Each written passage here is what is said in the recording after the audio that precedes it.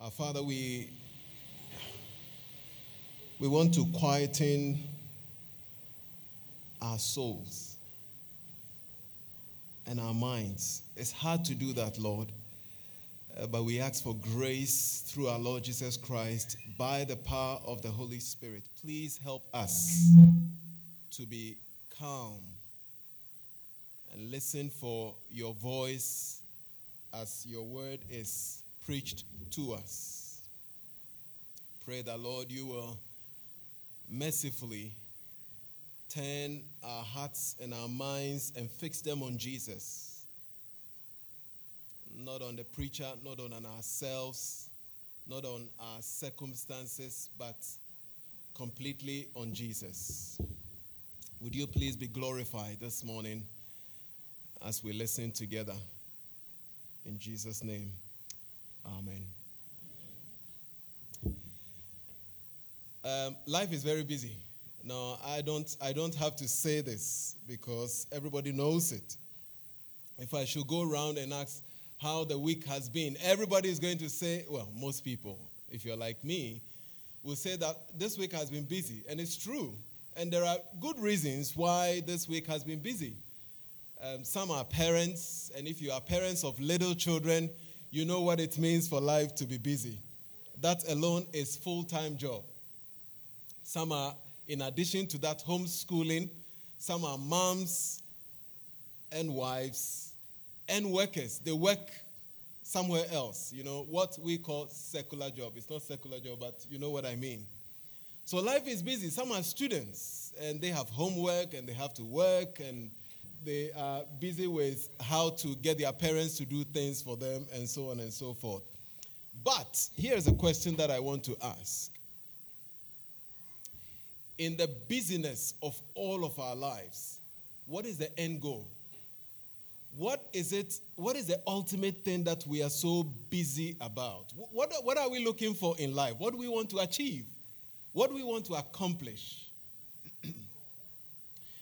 If life is all about get so busy, get a lot of money, meet the needs, pass here, pass there, drive there, don't drive there, have this meeting, have this Zoom meeting, online, in person, and all these other things that are happening, what we want to achieve? If I ask you right now, what is your ultimate vision in life, mission in life? What do you want to have?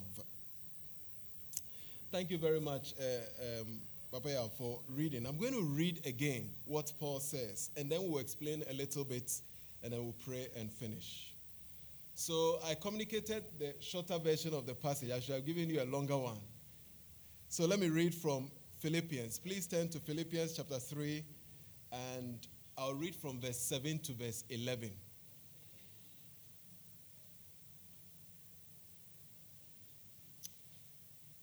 Philippians chapter 3, verse 7 to 11. But whatever gain I had, I counted as loss for the sake of Christ. Indeed, I count everything as loss because of the surpassing worth of knowing Christ Jesus my Lord. For his sake I have suffered the loss of all things and count them as rubbish, in order that I may gain Christ and be found in him, not having a righteousness of my own that comes from the law, but that which comes through faith in Jesus, the righteousness from God that depends on faith, that I may know him and the power of his resurrection, and may share in his sufferings, becoming like him in his death, that by any means possible, I may attain to the resurrection from the dead. Now, Paul is putting before us straight away his highest ambition in life. His highest ambition in life. Whatever you see of Paul, whether it is of his mission, traveling here and traveling there, whether it is of his tent making, in order that he will not be too dependent on a particular church. Whatever you see, none of these things was his highest ambition. His highest ambition, he tells us, is that I may know Jesus and the power of his resurrection. What is your highest ambition in life? Somebody asks you in the street. My highest ambition is to know a person, is to know Jesus. Now, if you ask me that, immediately my mind will go to career. My highest ambition is to become, attain, or I would describe something of family, of something of a personal accomplishment. For Paul, the highest ambition for him is that I want to know Christ, the Messiah, and the power of his resurrection. If you said this after Paul, people in Accra today, most people in Accra today would think you are out of touch with reality.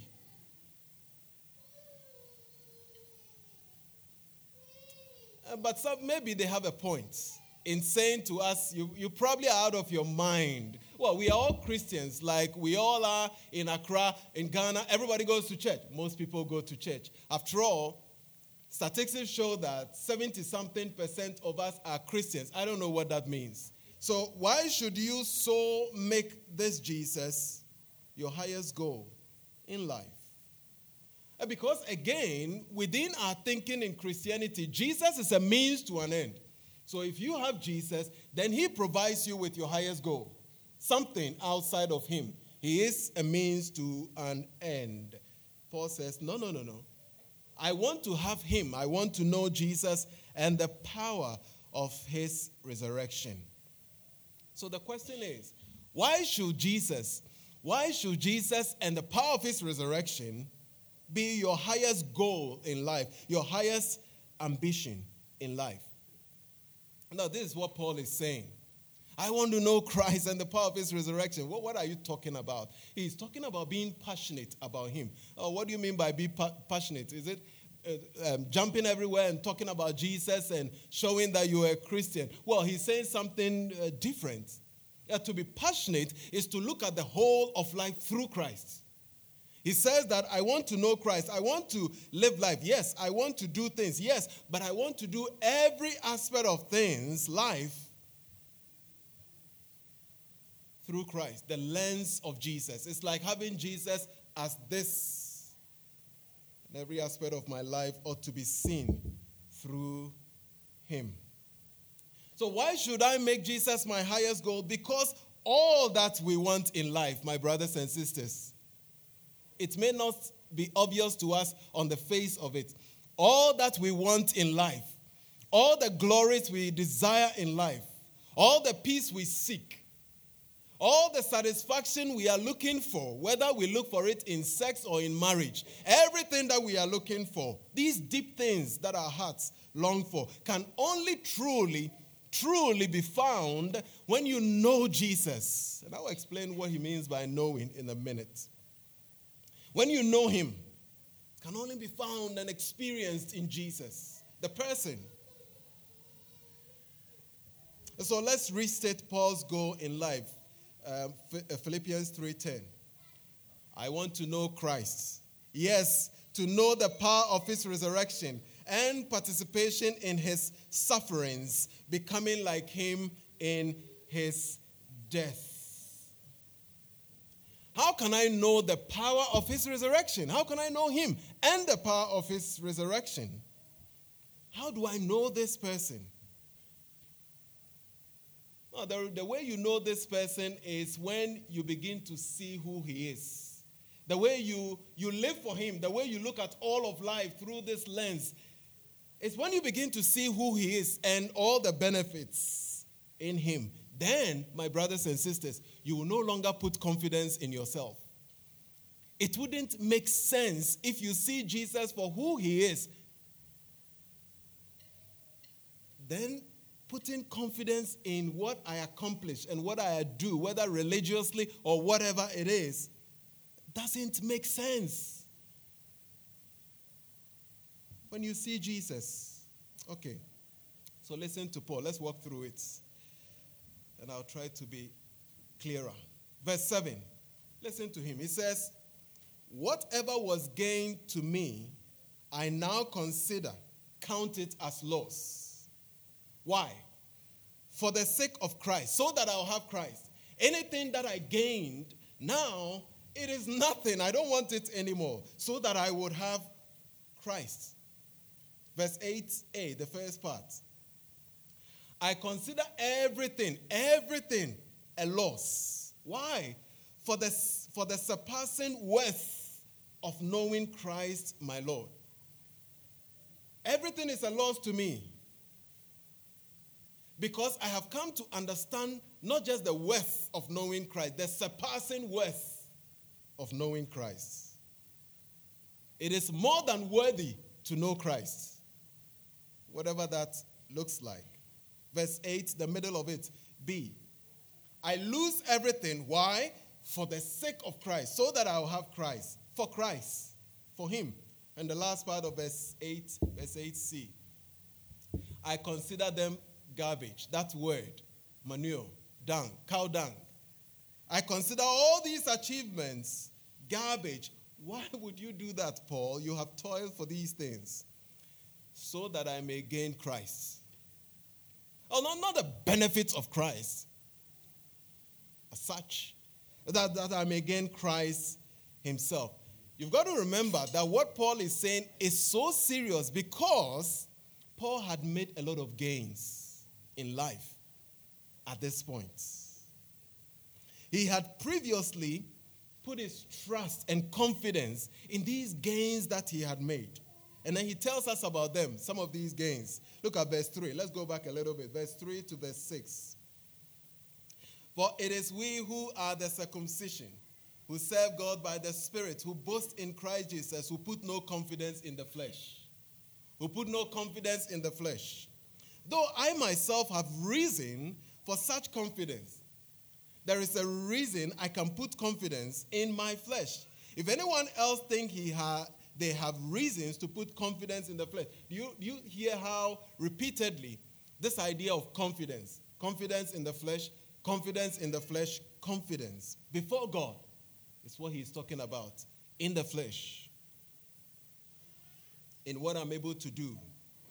If anyone thinks he has confidence in the flesh, I have reasons. I have more. Verse 5. I was circumcised on the 8th day. Of the people of Israel, ethnically, I am a Jew of the tribe of Benjamin. I am not just any ordinary Hebrew. I'm a Hebrew of Hebrews. And in regards to the law that was given to us, I am a Pharisee. Now, don't think of it as somebody who says, I'm a hypocrite, like we often think of the Pharisees. Think of him as someone who wholeheartedly and passionately seeks to obey God's law and to do it ceremonially and every other thing. I am a Pharisee. And when it comes to zeal, verse 6, as for zeal, persecuting the church. Now you would think, why would Paul say that? Persecuting the church, and you put it on your credentials because the church was seen as going against God. They were a sect. They were counterfeits of Judaism.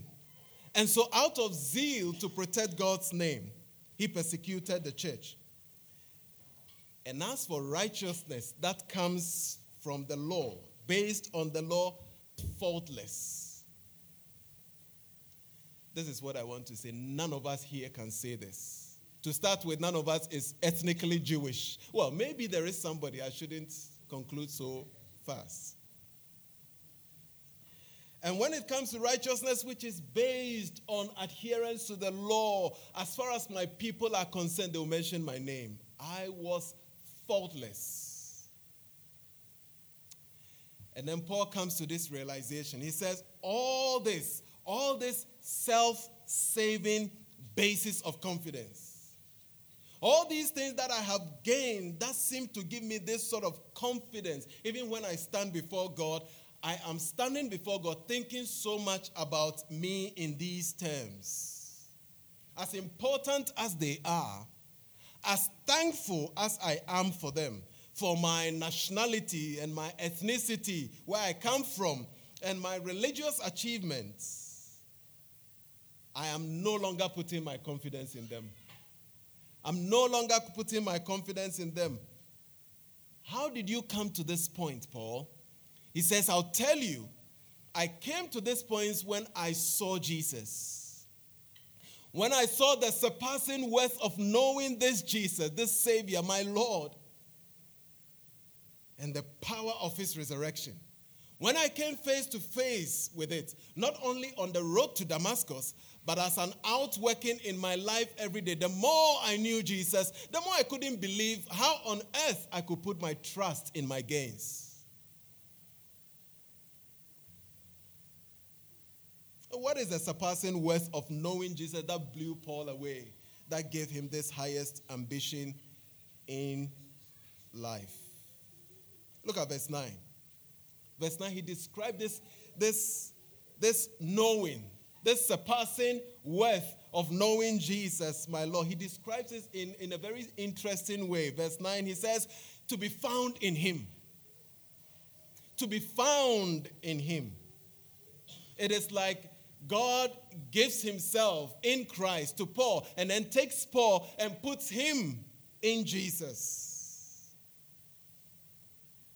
And then verse 9 again, he says, so that I will not spend the rest of my life trying to carve out my own righteousness before God, but I will receive the righteousness that comes from God through Christ in the power of the Spirit that you can receive by faith.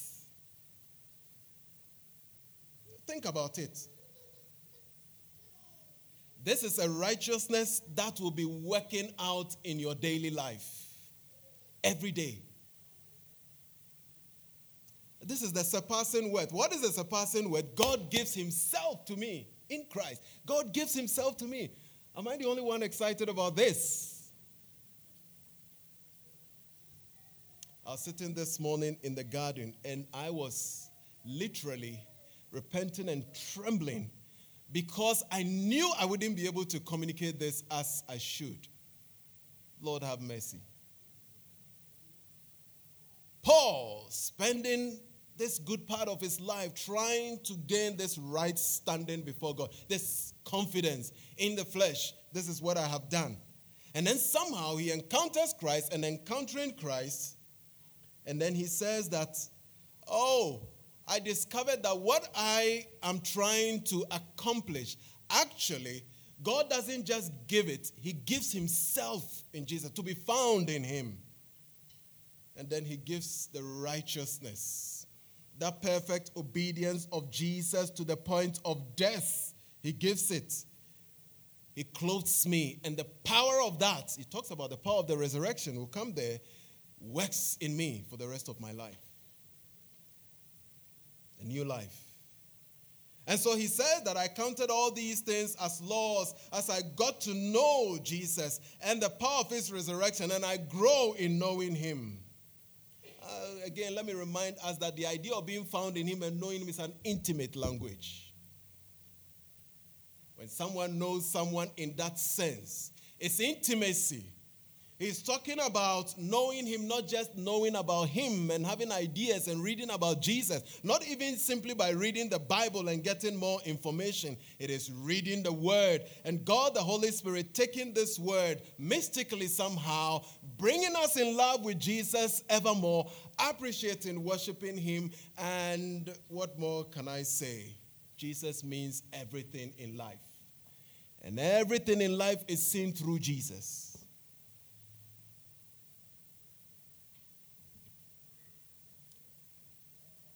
I intimately want to know Jesus to the point that I become like him. I become like him, he says. Somehow, when couples have been married for some time, and by the grace of God, they're so close, they begin to look alike, isn't it? Not always facially. I mean, my wife will not be happy if you say that I'm looking like, she'll not be happy, I know. But we become similar in different ways. We look alike in terms of mannerism and behavior. There was a time I was making a statement. And as I started the statement, she completed it. And it was exactly what I was going to say. That is scary. Paul says that I want to intimately know Jesus until I am found in him and I become like him in my thinking and behavior and so on and so forth. He had spent the whole of that part of his life. He had worked hard in order to achieve righteousness. Right standing is what we're saying with God, based on self-confidence, the idea of boasting, glorying in himself, only to realize that the more you see Jesus, the more you saw Jesus.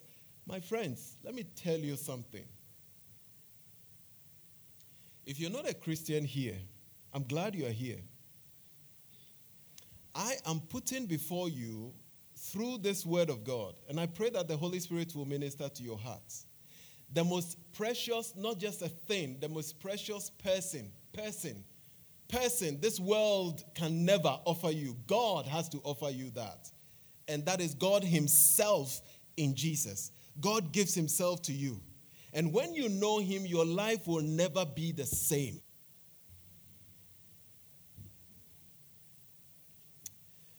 But sometimes we don't want it. We are like children. You know, when we're growing up in Bubiashi. How many of you know Bubiashi? Bubiashi is one of the finest suburbs in Accra. You know Bubiashi? Prof knows Bubiashi. Because from where I was born and where he was born, not very far. We're very similar. And when it rained, the children will gather and we will play in the mud. Wow! You step in the mud and the little ponds, they just sort of, and we got so excited about it. And then somebody said, no, I want to take you to the beach. And we said, no, we like this because we don't know what beach is. Though I was born in Accra, I had never been to the beach. No, what is beach? It is, in a sense, it's not a very good illustration, but it is, in a sense, what Paul had been doing, playing in the mud. Playing in the mud of gaining and gaining. Not that there was anything wrong with the gaining, except that was the basis of his confidence. And then the Lord Jesus appeared in the gospel and he says, I will take you to the white, sandy, coconut-filled beach.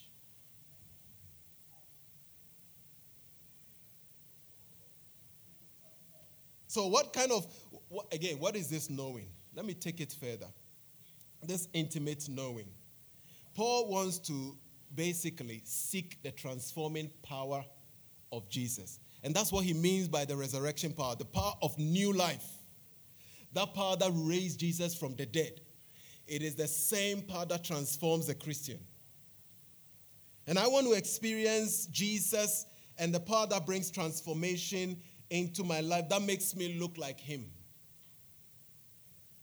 I want to be raised to this new life daily, he says. I want to become like Jesus is basically what he's saying. I want to become like Jesus. I desire intimacy with him so that I will become like him. There is no way you become like him unless you are found in him, in union with him. So the resurrection of Jesus is not only something that happened in history. It did happen. It's not just something that happened in history to be believed. Oh, the resurrection happened. Do you believe that? Yes, I believe it. I'm a Christian. The resurrection of Jesus is a present power because Jesus is alive. It is a present power that God unleashes into our lives when we come to Christ and when we abide in Christ. That power is the power that brings transformation. You don't bring the transformation. The works that you do is as a result of transformation taking place in you. And Paul knows the source of this transformation. It is knowing Jesus intimately every day and being found in him. As we grow in intimacy with Christ every day, this is what happens spiritually. I can't describe it any further than I'm saying. There is an outpouring of the resurrection power which is in Jesus, into us, in him, by the Spirit. The Father does this, and it's changing us. It's transforming us. What happens to us? The resurrection power's work in us is a supernatural thing. Do we do something? We'll see that we do a lot. But we need to understand it well. But think about it. How can a person move from being selfish to becoming compassionate and generous? Have you ever thought about it? How is it that people move from being bitter, just going through life bitter, to becoming forgiving and truly forgiving? How can people transition from finding their identity, they are working their guts out? How can they move from finding their identity in work and relationships to now resting in Christ? How does that happen? Well, that only takes place because of Jesus in a person and his resurrection power, that the more you know him, the more he pours it out. And there is this transformation that is taking place through repentance and faith as we turn to this Jesus more and more.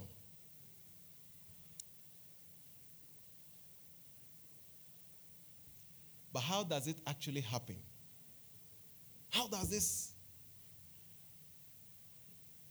knowing Jesus and resurrection power actually happen in me and in you if we trust in Jesus and abide in him?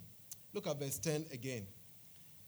I want to know Christ. Yes, to know the power of his resurrection and participation in his sufferings, becoming like him in his death. How does this transformation actually happen? This resurrection power, how does it work? The answer is that it works through suffering. That is not the answer I was expecting. It works through suffering.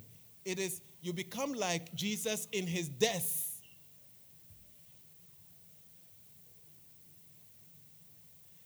Do you know something about Christian suffering?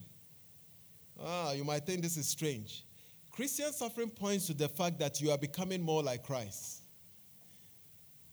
As you go through and share, that idea of sharing is fellowshipping. I want to fellowship with Jesus. What do you actually mean by that? Oh, I want to receive all the benefits from Jesus. Good. One of the benefits you receive is suffering. I want to beg you, my brothers and sisters, literally put your hand in your heart and in your mind, if you can, and plug out every idea that wants us to see suffering in the Christian life as something of God's punishment, as something that we fall short, something evil is happening to us, Satan is having a go at us, or our faith is weak. And begin to see suffering as a participation with Christ. If you want the resurrection power, the way it works, as outlined here, is embrace your suffering. Is it because suffering is enjoyable? No, we saw that last week. It is painful. But do you think the cross was enjoyable? No, the cross was painful. When you are invited into Jesus, Kwachi, you are actually invited to share with him in everything. And that includes his sufferings. Not just one. Sufferings, he says. The more you seek to grow in knowing Jesus and becoming like him through the resurrection power, the more you will suffer. You are drawn into his suffering. You're drawn into it. People insult you and you hold that back. Isn't that painful? No, isn't that painful? Where is that idea coming from? It is from Jesus, who himself was reviled and insulted, and yet, like a sheep to the slaughterhouse, he just kept quiet.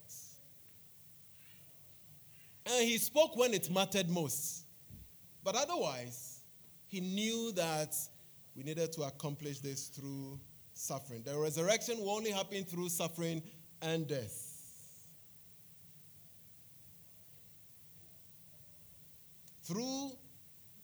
Please understand this.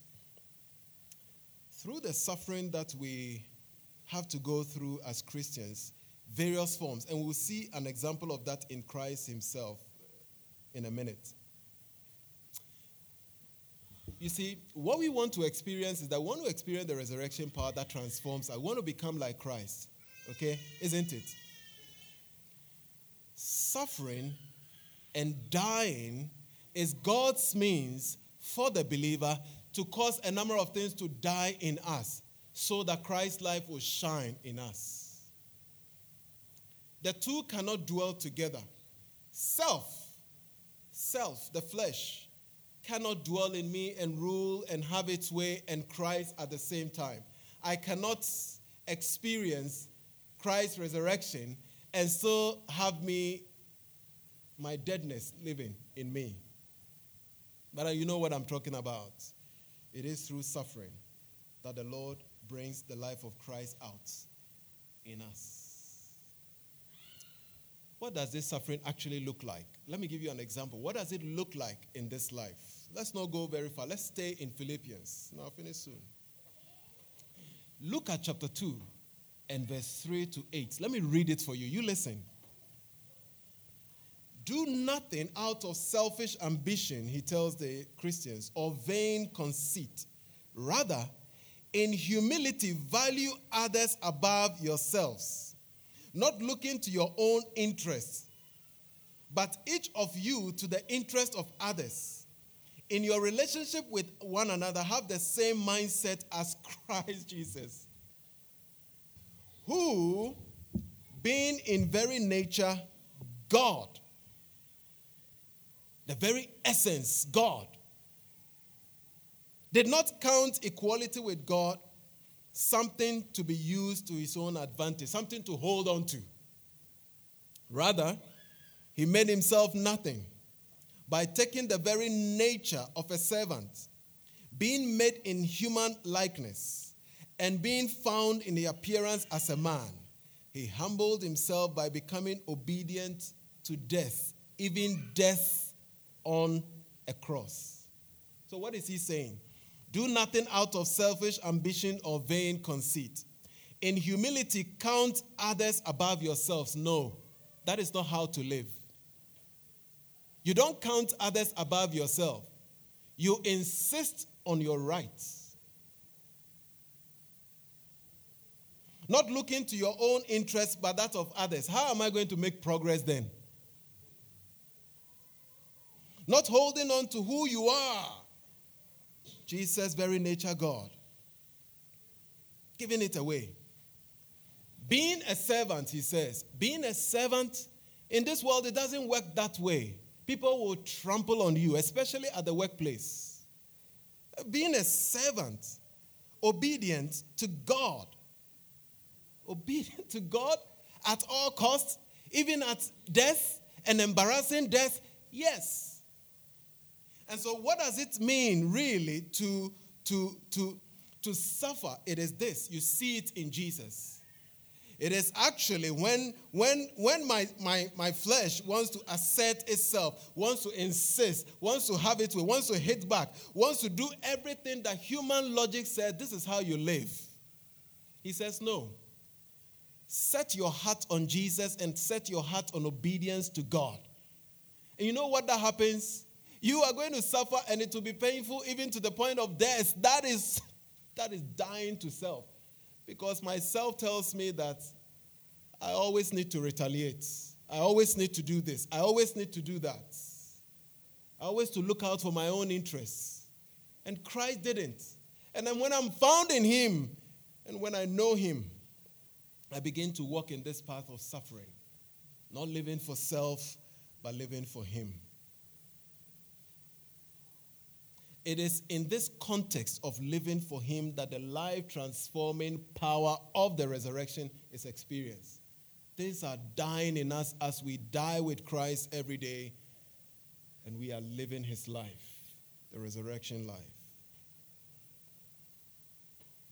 Verse 10 to verse 11. He says, I want to know Christ, yes, to know the power of his resurrection and participation in his sufferings, becoming like him in his death, and so somehow attaining to the resurrection from the dead. Do you again see what he's saying? He's saying that our suffering itself becomes God's gift to us. God's gift to us, such that we will be changed. And this suffering changes us every day until one day, verse 11, we have attained the perfection of the resurrection power.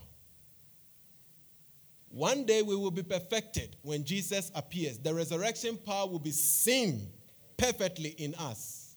In this life, what does that look like as we journey there? It is suffering and dying and suffering and dying and suffering and dying. And as we die and die to self and all the other things that I find in me that I can't do anything about except to know Christ and embrace him, and I repent and I turn from these things, what is happening is that these things are reducing in me and Christ is shining in me. And the more these things reduce, other ones surface. And then he introduces some form of suffering so that it will purify me. Suffering, I hate to say, is a gift from God to his church.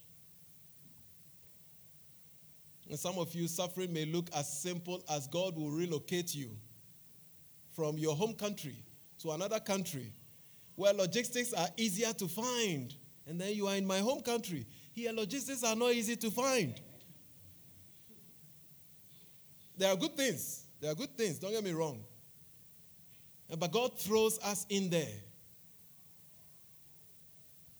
So that in that new context, when things are annoying and things are frustrating and the light goes off and the tap is not flowing, the water is not flowing through the tap, and the workers said they would turn up at 10 and they never turn up at 3 days, and God is working out death of impatience in you, that you will learn the resurrection life of patience by the Spirit.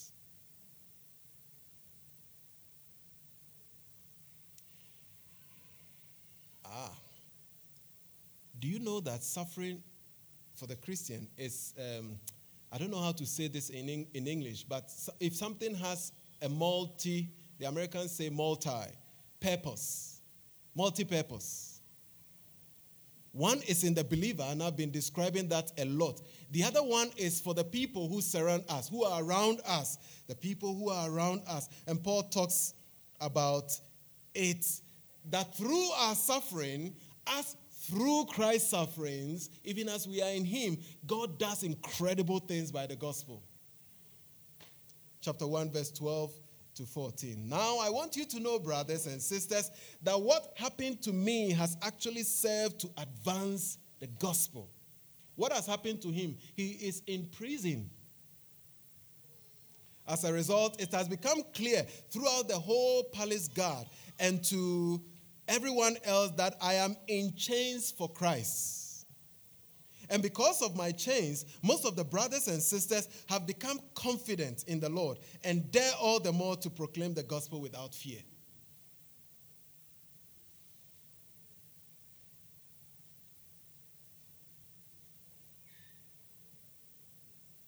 You would have thought, right, that when you are experiencing the resurrection power, what should happen logically? What should happen logically is that you have now overcome. Nothing goes wrong. After all, you are knowing Jesus, the creator of the world, and his resurrection power. We as Christians will tell fellow Christians that if you are a Christian, and I've been told that a few times, why are you suffering?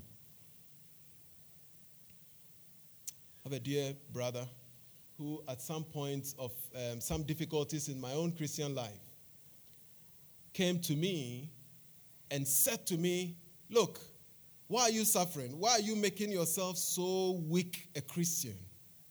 As for us, and he was referring to his wife and himself, we apply the blood of Jesus, whether it is for healing, it is for this, and we are free. Have you seen that we don't fall sick? And then something tragically happened. The wife suddenly, I'm not saying the Lord disciplined, but here is sometimes how our theologies are turned upside down. The wife suffered all of a sudden and died. Where is the blood of Jesus? Well, it is because we haven't understood Jesus, knowing him, the power of his resurrection, and the pathway to that is through suffering and death every day. He would do it So don't go and tell the other brother or sister who is unwell that somehow they're not praying enough. You don't know. Just be quiet. For all you know, this is God at work mightily in their lives. I have a number of loved ones who have gone to be with the Lord. And one particular one that happened, I called her my favorite auntie. When the Lord took her away, how can God take away one of the finest Christian women I have ever known? Oh, then I realized that the Lord is giving her eternal rest, but the Lord wants to work in me. The Lord wanted to shift I loved her so much, I depended on her for all kinds of conversations. And the Lord said, well, I guess you are beginning to idolize your favorite auntie. You've got to turn your attention a little bit to me.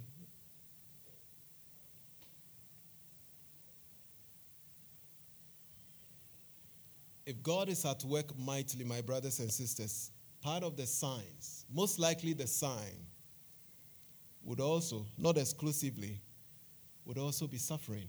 Look out for it. And then when it's happening, ask the Lord, in this, may I experience Christ the more and his resurrection power and transform me and grow me so intimately that I will become like Christ. Save me through this suffering from self-worship and self-absorption and confidence in personal achievements and my religiosities. For my guys who you've been coming to church, you're not a Christian, may I speak to you again? Because you are deeply on my heart and more on God's heart than you can possibly know. Let me again say that you're not going to find what you are looking for in anything or in anyone. Education, as good as it is, I love education, it won't give you that. You are looking for it in marriage, marriage won't give you that. For some people, they will say, Ish, don't even mention that one. Wherever you are looking for, you can only find it. Please, turn to Jesus. Turn, like come to him through prayer. Trust that what he says is true. And ask him to forgive you so that you turn from yourself, trusting in yourself, and you trust him and what he says about him, what he has done, what God has done in and through him, and confess your sin to him and say he should forgive you and pour himself into you. He will do it. And you will become his. And then after you have become a Christian, he's going to use suffering sometimes, maybe most of the time, and he's going to shape you. It's going to be like a chisel on the wood if you go to a carver shop. But at the end of the day, something beautiful will emerge. You won't believe you are the same person. And so trust him as you go through difficulties. Can we stand for a moment and pray?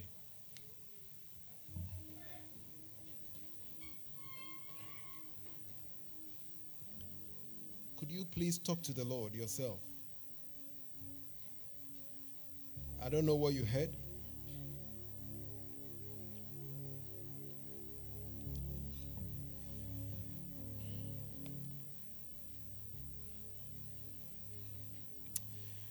Ask that you will be experiencing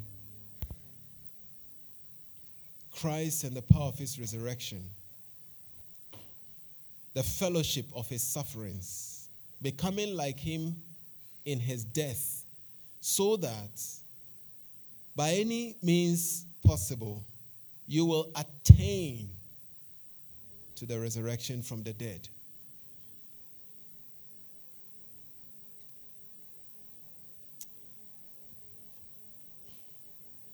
Again, ask the Lord. The Lord knows you have needs. The Lord knows you have needs, financial needs, marital needs, these needs, we can name them. But can I beg you that just this morning, ask God by his Spirit that you focus your attention on what matters most. Every other thing will be informed from there. And that is Jesus, knowing him and the power of his transforming resurrection.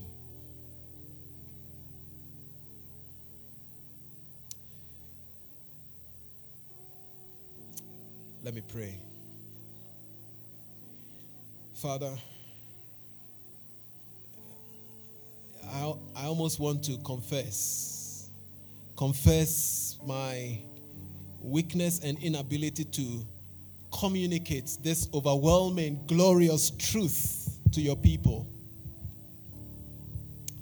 I pity myself, but I beg you that somehow you, Lord, in your mercies, will speak to us from this text again. That the curtains will move a little bit, that we will have glimpses of Jesus from your word. And we will experience this power that changes us through suffering and death to ourselves. In Jesus, in his death. Please help us. We pray all these things in Jesus' name. Amen.